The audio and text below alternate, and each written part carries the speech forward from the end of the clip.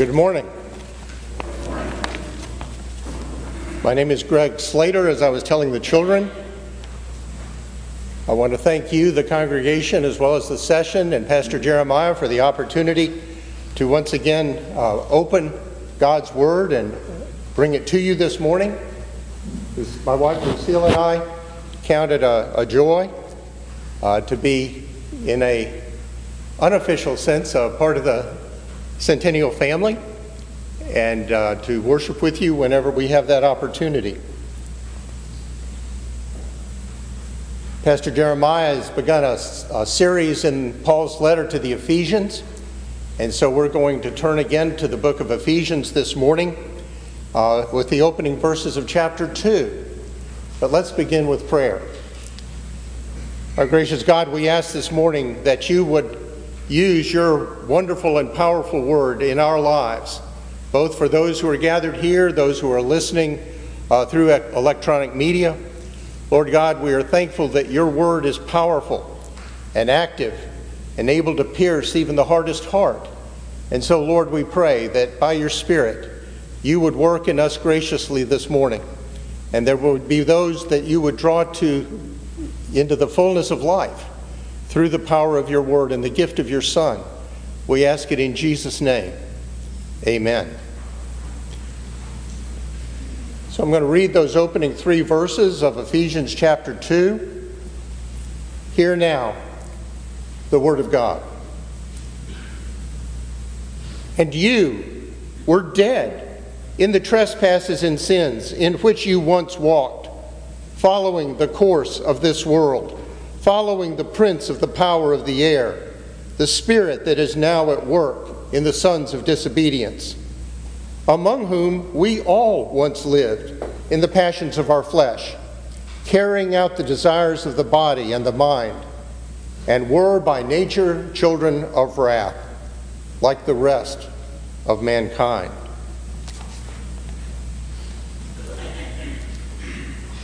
Have you ever experienced the steady pull of an undertow while playing in the surf at the beach?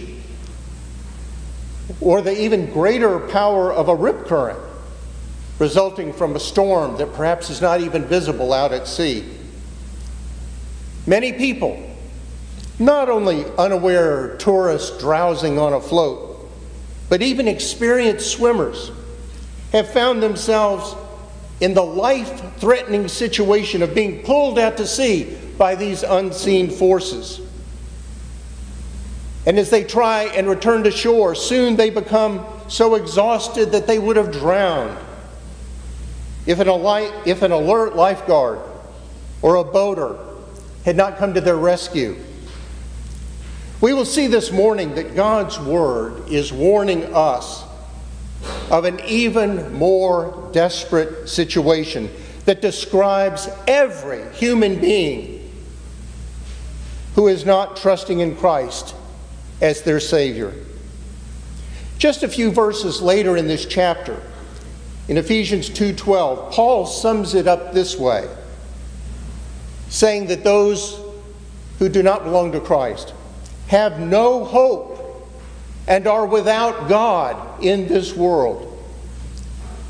Can you conceive of a more bleak description?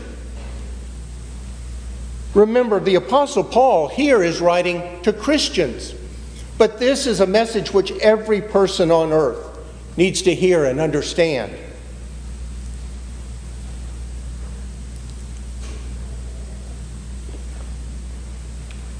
Pardon me, my throat is very dry this morning. So our first point, all human beings, apart from Christ, are spiritually dead. Now, you may be sitting here this morning or at home as someone who has never actually placed your trust in Jesus Christ as your Lord and Savior, and yet you're saying to yourself, I am quite alive, thank you. I think, I love, I speak, I do as I please. I am very much alive. And yet the Apostle Paul is saying to you, no, you are actually dead. What in the world does he mean by that? Well, Paul means a number of things. First of all, when Paul says you are dead, he means you are in a state of spiritual alienation from God. You see, life in its fullness, as God intended from the beginning, involves having a deep, personal relationship with our Creator. And apart from such a relationship of love and trust, the Bible teaches there is no true life. You can be breathing. You can be doing what you want to do. You can be choosing what seems best to you. And yet, if you are a human being created in the image of God and you are not in saving fellowship with the one who created you for an eternal communion with Himself, you are not experiencing real life. Jesus said in John 10:10 that He came to bring us abundant, overflowing life. Because without Him, we do not have it. Lest you misunderstand, Christ and Paul are not simply using a figure of speech. Biblically, if you study the term, death involves separation, but not merely the separation of body and soul we all know as physical death. No, death in the Bible begins with our being spiritually alienated and out of fellowship with God. And if we remain in that state, it can result in eternal separation from God in hell. But the Apostle Paul also explains here in verse 1 the reason for this state of separation and alienation when he states, writing to the Ephesian Christians, you were dead in your transgressions and sins. Sin is the root of this state of death into which all human beings are born. Now, contrary to those who think that children are born innocent, and it is tempting to think so. We have a 5-month-old granddaughter. The Bible teaches that we all share in God's judgment upon the sin of our forefather Adam. Since he was acting as our covenantal representative in the Garden of Eden, his disobedience brought spiritual alienation from God as well as physical death upon all mankind. This is clearly set forth in the book of Romans, in chapter 5, verses 12 through 21. But I'll just read verse 12 of Romans chapter 5. Therefore, just as sin came into the world through one man, and death through sin, and so death spread to all men because all sinned. Paul means in Adam as our representative. But we not only share in Adam's punishment, we also share in his fallen, rebellious sin nature, so that from birth we quickly display an overriding desire to put ourselves first and to refuse to submit to God's rightful authority in our lives. Thus, in countless ways, in thought and word and deed, we transgress God's commandments and sin. The sins, he says in verse 2a, in which they, these Ephesian Christians, used to walk. That's an interesting term, isn't it? The Greek actually says used to walk, because walking is a metaphor in the New Testament for one's manner of life, way of life.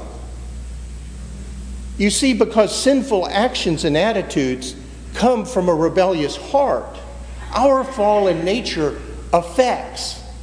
infects everything we do in thought and word and deed.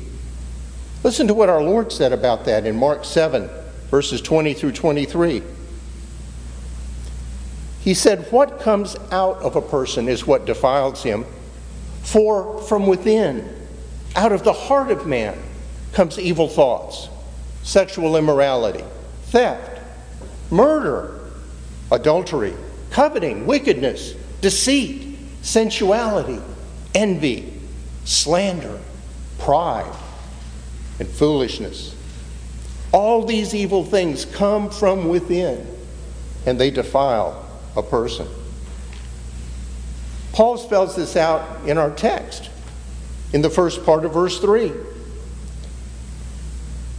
He says, among whom we all once lived in the passions of our flesh, carrying out the desires of the body and of the mind. Thus, our condition without Christ is correctly described, you may or may not be familiar with this term, as total depravity. Now, let me be very, very clear. I am not saying that most people are pure evil or absolutely depraved like Satan is. Rather, I am saying that everything a non-believer does, even when they're being kind and moral, is polluted by sin in some way.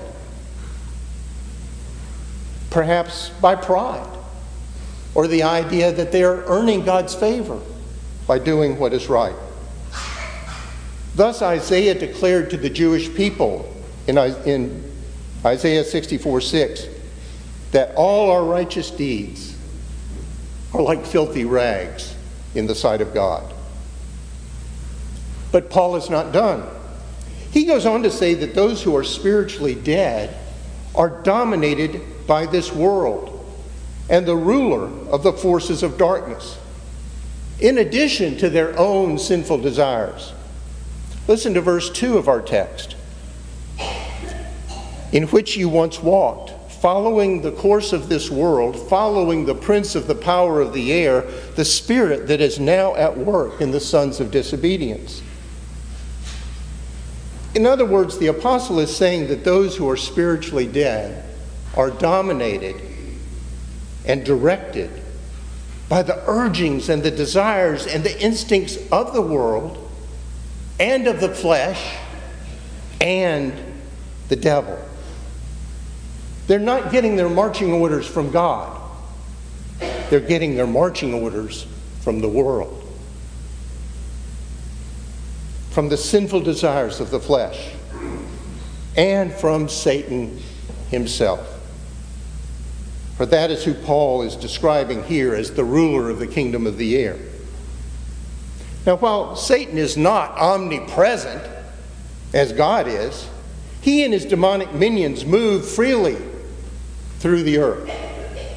And that is why Jesus called him the prince of this world in John 12:31. Paul is by no means saying that all non-believers are demon-possessed. What he is saying is that all non-believers are extremely vulnerable to demonic influences and oppression. Especially, think of this, especially those who deny the reality of such forces. They may mock such talk about demonic oppression as uneducated, ridiculous. But God's word clearly states right here in our text that Satan is now at work in those who are disobedient. I mean, even as believers, as children of the light, indwelt by the Spirit of God, we must continually be on guard against Satan's attacks. I encourage you to take time this afternoon to read in the last chapter of the book of Ephesians, Paul's exhortation beginning in chapter 6, verse 10, about putting on the armor of God, which we must do every day to withstand the attacks of the devil. Paul then concludes this passage by emphasizing that everyone who is in this state of spiritual death, alienated and separated from God by their sin and unbelief, not only faces God's wrath at the end of their lives, but they are already objects of his just and holy wrath in this life. I pray that I'm being clear, for this is the urgent, inspired warning being delivered by the Apostle Paul. It is not only heinous criminals and blatantly wicked individuals, such as Vladimir Putin, for example, that are being described here, but every single person who is not personally trusting in Jesus Christ as their Lord and their Savior. You can see more about what our Lord Jesus says about this in John chapter 3, down in verse 36. John 3:36. Paul underscores that point by repeatedly emphasizing, right here, that these early Christians to whom he is writing had been under that same condemnation before they were saved. Listen again. Let me read our text to you and just highlight the way he is phrasing this as he is led by the Holy Spirit. And you were dead in the trespasses and sins in which you once walked, following the course of this world, following the prince of the power of the air, the spirit that is now at work in the sons of disobedience, among whom we all, Paul includes himself, we all once lived in the passions of our flesh, carrying out the desires of the body and the mind, and were by nature children of wrath, like the rest of mankind.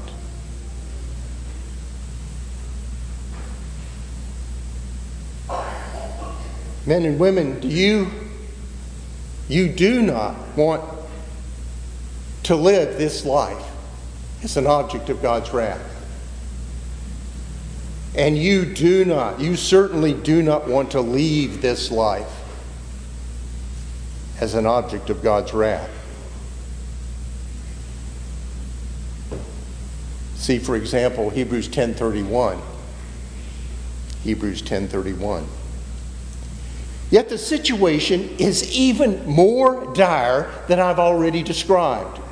Because sinful men and women are not only alienated from God and under his wrath, but let's turn to the critically important implications of what we've just learned.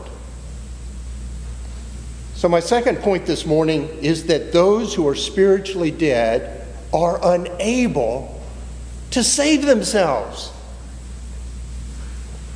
I agree with Dr. Ligon Duncan, who once said, now this, my friends, is utterly alien to what the world tells us about ourselves as humans. The world tells us that we are basically good. And if we can just make ourselves determined, we can do anything. Now, in this life, we can accomplish many things. But in the realm of salvation, that proposition is utterly lethal. He goes on to say, the Apostle Paul is here to tell us that with regard to our salvation, there is no help in us.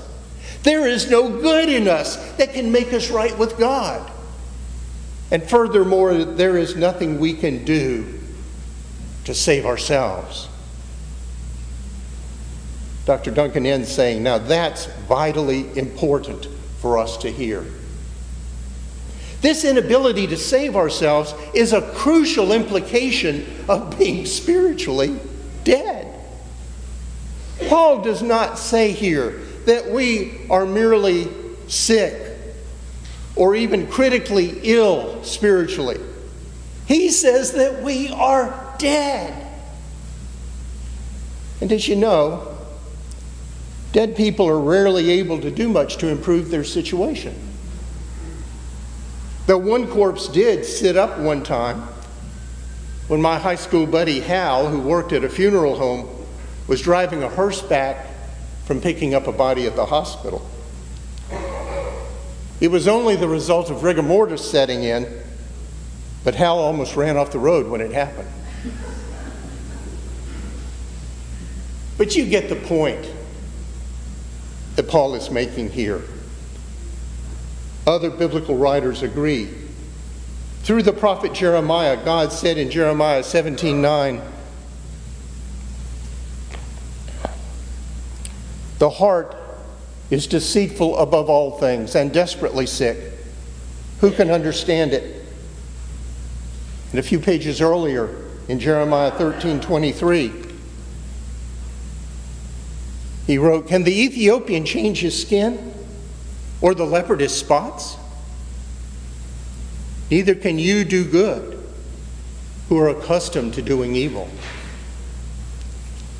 No wonder our Lord Jesus described those who were lost as being slaves of sin in John 8:34. And thus Paul wrote, turning to Romans chapter 8, verses 6 through 8, "For to set the mind on the flesh is death, but to set the mind on the Spirit is life and peace. For the mind that is set on the flesh is hostile to God. It does not submit to God's law. Indeed, it cannot. Those who are in the flesh cannot please God." We may be miserable in our sins and thirsty for life, but sinners are unable and unwilling on their own to truly repent and to turn to God and to place their trust in Him as their Lord and Savior. Now do you see that those outside of Christ are truly lost unless God intervenes? That was the lesson God taught Ezekiel in chapter 37, in the vision of the valley of dry bones.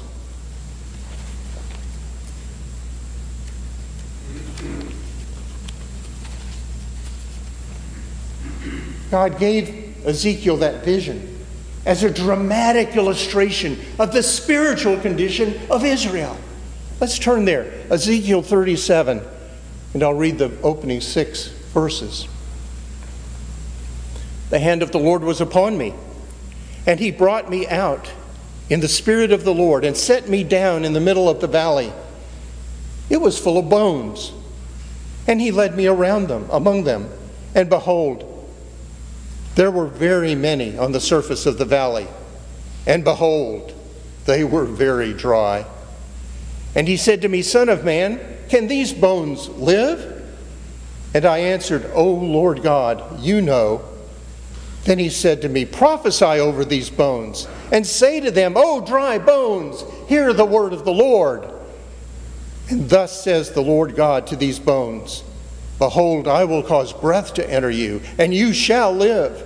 And I will lay sinews upon you, and will cause flesh to come upon you, and cover you with skin, and put breath in you, and you shall live, and you shall know that I am the Lord.'" And yes, we understand that to have been a vision. But the lesson and the implications readily apply to this very day. Unless God's Spirit breathes new life into us, we will remain dead in our sins. Unless God gives us a new heart to replace what He calls our heart of stone, as He promised in Ezekiel 36, verse 26, we will never love and trust Him as we should. Let me read those 2 verses to you. Ezekiel 36, 26 and 27. Where the Lord God says, "I will give you a new heart. A new spirit I will put within you. I will remove the heart of stone from your flesh and give you a heart of flesh," meaning a living heart. We must experience regeneration, new birth, new life by the grace of God. A new birth as Jesus described it to Nicodemus.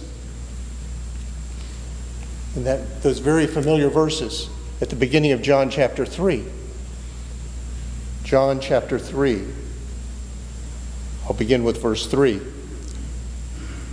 Jesus answered him, "Truly, truly, I say to you, unless one is born again, he cannot see the kingdom of God." Nicodemus said to him, "How can a man be born when he is old?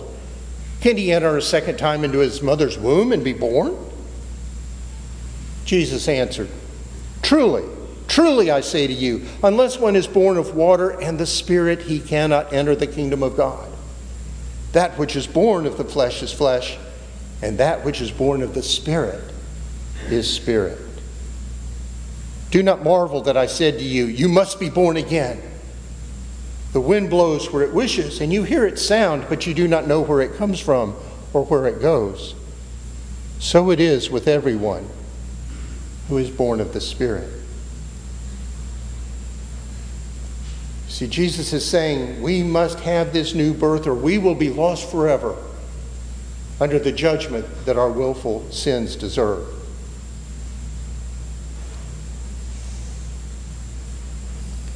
Now, many people object to this teaching, even though it is clearly biblical. They say, well, if that's the case, then we can't do anything about it.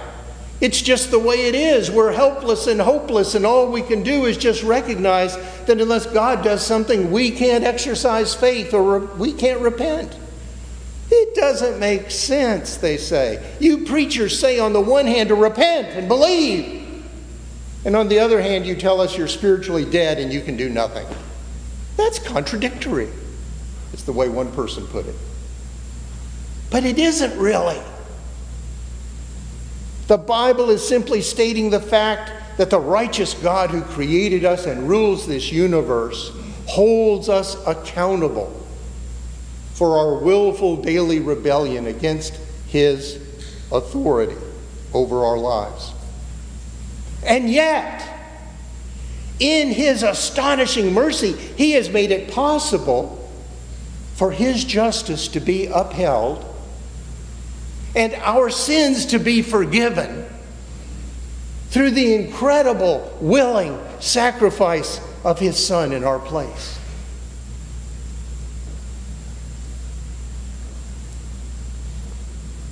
Listen to Titus chapter 3, verses 3 through 7. For we ourselves were once foolish, disobedient, led astray, slaves to various passions and pleasures, passing our days in malice and envy, hated by others and hating one another. But when the goodness and loving kindness of God our Savior appeared, he saved us, not because of works done by us in righteousness, but according to his own mercy, by the washing of regeneration and the renewal of the Holy Spirit, whom he poured out on us richly through Jesus Christ our Savior, so that being justified by his grace, we might become heirs according to the hope of eternal life. Did you hear that? By the washing of regeneration, which is the gift of new life, and the renewal of the Holy Spirit, the God of life and love is able to give us the saving faith we so desperately need to recognize our sinfulness and to turn to him.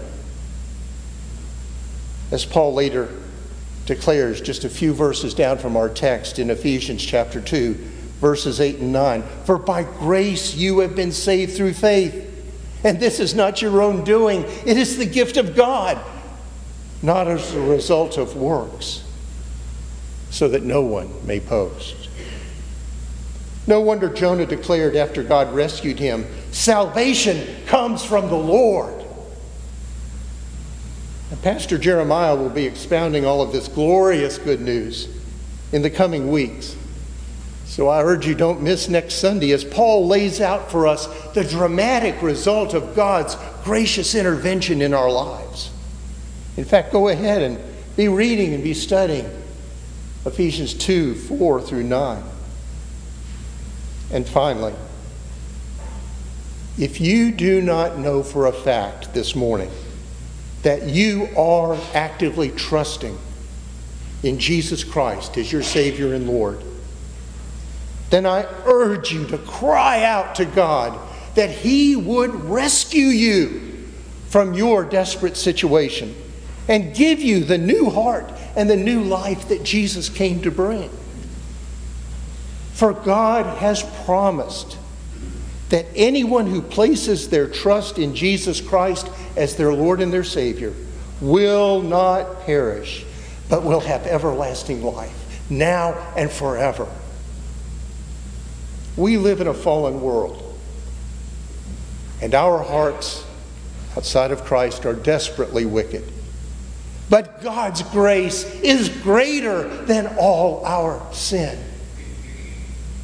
May God grant you to know and believe that truth and trust in His Son, the Lord Jesus Christ. Let us pray. God of grace and God of glory, to any who are here or listening who are lost in their sins, open their eyes, Lord God, we pray, to their desperate condition, and grant them the faith to believe in your Son, the Lord Jesus Christ, as their Savior. And may we, whom you have caused to be born again by your Spirit, never cease praising your amazing grace. In Jesus' name, amen.